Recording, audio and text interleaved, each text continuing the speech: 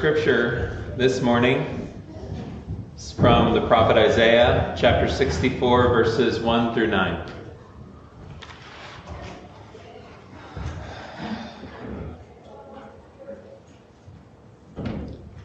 Oh, that you would tear open the heavens and come down, so that the mountains would quake at your presence. As when fire kindles brushwood, and the fire causes water to boil. To make your name known to your adversaries, so that the nations might tremble at your presence. When you did awesome deeds that we did not expect, you came down. The mountains quaked at your presence.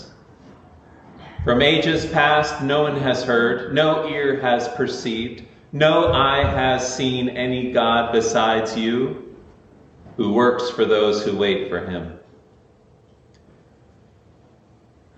You meet those who gladly do right, those who remember you in your ways, but you were angry, and we sinned. Because you hid yourself, we transgressed. We have all become like one who is unclean, and all our righteous deeds are like a filthy cloth. We all fade like a leaf, and our iniquities, like the wind, take us away. There is no one who calls on your name or attempts to take hold of you, for you have hidden your face from us and have delivered us into the hand of our iniquity. Yet, O Lord, you are our Father. We are the clay, and you are our potter. We are all the work of your hand. Do not be exceedingly angry, O Lord, and do not remember iniquity forever. Now consider, we are all your people. Father, your word is a seed. It is a seed planted in the ground in winter when the ground is cold. So sometimes are our hearts. Lord, warm up the ground, till the soil. May the seed of your word finally germinate, grow, and bear fruit. Bear fruit not only for our own lives and our families and those we love, but for our neighbors, our enemies, the whole world. In Christ's name we pray. Amen. What if I told you that what it means to be human could be summed up in one word? And not just one word, but a word with only one letter. What if I told you that that word was the word O? O.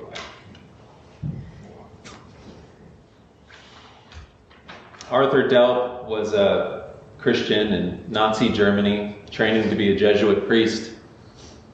And he was jailed as a conspirator, as part of the plot that also Dietrich Bonhoeffer was part of. He was put in jail and left to languish. In December of 1944, he was put into solitary confinement. He was in one room by himself with a wooden table, hands cuffed. They gave him scraps of paper, and they smuggled in, actually, scraps of paper and a pencil or a pen. And he was able, in that December of that year, in 1944, 80 years ago, right? I do my math? 44, 24? Yeah. 80 years ago this month, he penned the words that all of life is Advent. All of life is Advent. I find this very strange for him to say something like that. I can see him saying that my situation is a lot like Advent. I'm waiting for trial. I'm waiting to be released. I'm waiting for the Allies to win. I'm waiting for many things. So my situation, my unique and peculiar situation, is a lot like Advent, but that's not what he was saying. He was saying all of life is Advent. What does he mean by that? And I still have to answer the other thing I said, which is that what it means to be human is the word "oh." So I have a lot to answer. I'm going to try. Well, I'm not going to try. I'm going to talk about Isaiah. That's what I'm going to do. I'm going to talk about Isaiah. Because I think Isaiah resolves this. Oh, that you would tear open the heavens and come down, so that the mountains would quake at your presence. Isaiah begins by talking about this idea of quaking, of shaking. Advent always begins with this sort of shaking, this disruption, this shaking of the foundations. World War II for Europe was the shaking of many foundations. The history of Western civilization, all the securities that Europeans took for granted, Westerners really took for granted, all of it was shaking apart, falling apart at the seams. And Delp, sitting there in solitary confinement, it finally hit him that in his country, he's a German, and in his own homeland, they had been resting on false securities, false foundations that needed to be shaken, needed to be broken apart. A lot of times when there is this sort of shaking in our life, we go one of two ways. One way we go is towards a kind of perhaps cynicism or pessimism. Sometimes people will describe a situation where they say, well, you know, I've been around for a while. I've seen the way the world is. I know how people really are. Can't trust anybody. Something like that. And that's one way to go. When bad things happen, we sort of take in the information, and every time something terrible happens, we say, now I know the way the world really is. No one's ever going to pull one over on me again. Eventually, what that leads to is despair, giving up. But it usually lives in a sort of like cynicism, pessimism. Some people even call it wisdom. I don't think it is. The other extreme we tend to go to is this idea of presumption, or perhaps even a kind of optimism that says no matter what happens, it's going to be fine. It's going to be fine. Of course, there was tons of people like this in Europe in the lead up to World War II. Oh, just make some treaties with Hitler. It'll be fine. It's not going to be a big deal. He'll stay put. He's not going to try to take all of Europe. That would be insane. It has this sense in which there is no evidence. It's just this sort of blind faith, a blind hope that things are going to work out fine. And as Christians, we can be guilty of this because we are people of faith. We are people who believe in what we can't see. And so if we're going to lean anyway, it seems like, excuse me, it seems like we would lean towards this sort of optimism. Isaiah shows neither of these. Isaiah shows neither of these.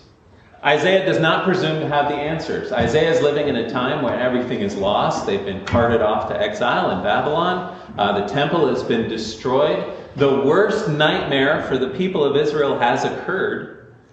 And he is living in a complete disruption of the foundations, of all that they loved, of all that they hoped in, and all that they believed. Everything has fallen apart. And he comes to God and he says, come down. The mountains will quake with your presence. There's no answer there.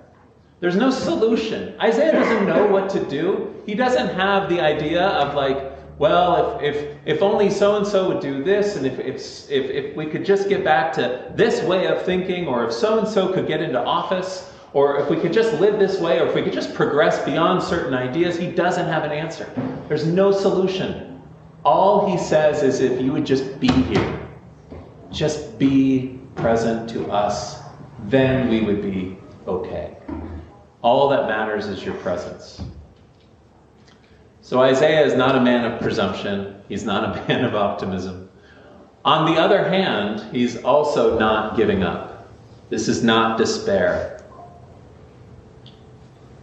He calls God to come. He demands God to come.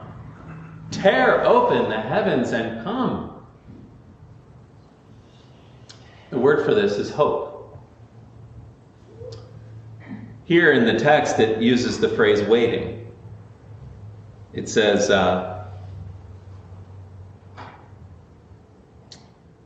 no eye has seen any, excuse me, no eye has seen any God besides you, who works for those who wait for him. We don't really think of waiting as hope. We think of waiting as super annoying. At least for me. Like we think of like a waiting room, or waiting for the Wi-Fi to reconnect. Ugh! So frustrating. That's not at all the kind of waiting that Isaiah has in mind. This is an extremely active form of waiting. This is the waiting of Arthur Delp in his solitary confinement. It's a waiting in hope. It's a waiting in belief. Delp said that this form of waiting, this active waiting, is what it means to be truly human. And the reason he said this is because he said we, fundamentally, human beings are people who long. We have a deep longing in all of us. And what we do is we find sort of things that somewhat satisfy our longing. So that may be, like for me, carrot cake. It could be something much more dangerous, although enough carrot cake could be dangerous. But we find these sort of ultimately trivial things, and they could be quite large. I mean, it could be a political identity. It could be someone in our family that we become attached to. We could list many, many, many things. And what Delp says is that sometimes these get shaken apart. And when they get shaken apart, this is actually a good moment. Because what it means is we finally realize that the only thing that satisfies the deepest longing in us is God. Our Father, the one who made us, the potter. We are nothing but clay. We are nothing but leaves, and when we come away from the tree, we dry up, is another way Isaiah puts it. That is ultimately what it means to be human, to become, to get back in touch with the presence of God. And so Delp, I wouldn't say he rejoiced,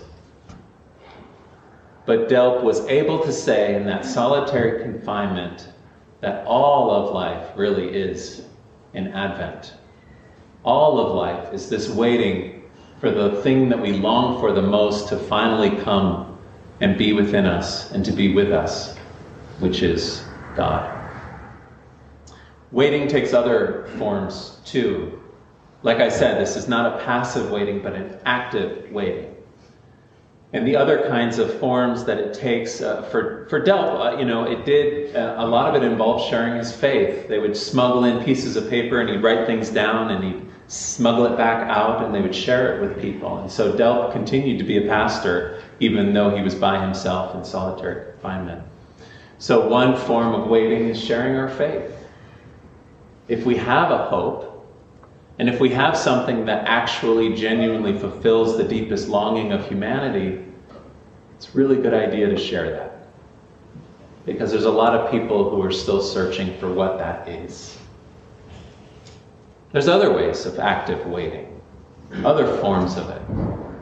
One form is hospitality. This church is engaged in a lot of different kinds of hospitality, different kinds of welcome. Some of that is welcoming one another, just here on Sunday or throughout the week, or sort of like the way Ben welcomed us last night for his birthday bash. That's a radical form of hospitality. While the world is embroiled in war and in politics and in corruption, we should still be celebrating and we should still be dancing and we should still be feasting and enjoying life. That's another form of it.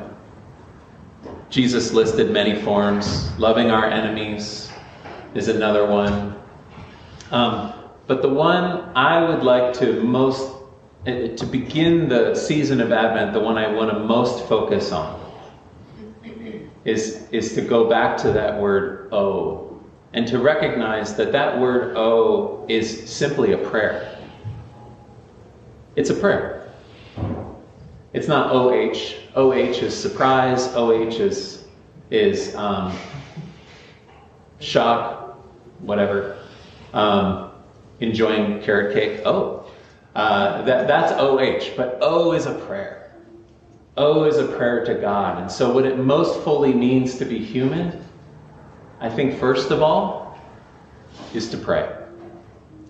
It is the prayer of God, not knowing the solutions, not knowing the answers, not knowing how God is going to work things out, but it is to pray to God, to offer our whole lives up to God and to say, "Oh, would you come down? Oh, would you tear open the heavens? Oh, would you tear apart the veil between me and you, between this world and the next world? God, would you come and be near?" This is the beginning of Advent. This is what Advent is all about. This deep and essential longing for all of us to have God to come and be near us. And so this next month, let's learn to pray. And let's learn to pray that specific prayer. Not our agenda, not what we want God to do for the world, not what we think God is supposed to do, but simply to call to God and to tell God we want God near.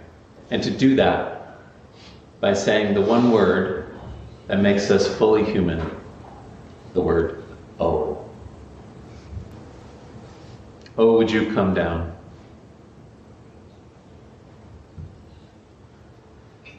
"80 years ago, the foundations of at least the western part of this planet were shaken. And they have been shaken many times since. Upheaval has happened and happened again and again and again. And in some ways, it's still happening. Whether we imagine that politically, internationally, globally, wars in Europe, in the Middle East, persecution in many parts of the world. We don't know what to do, but oh, we pray that you would come down and be present among us, satisfy our deepest longings. In the name of your Son, Jesus Christ, amen. May the peace of Christ go with you wherever he may send you. May he guide you through the wilderness and protect you through the storm. May he bring you home rejoicing at the wonders he has shown you. May he bring you home rejoicing once again into these doors. Amen. Go in peace.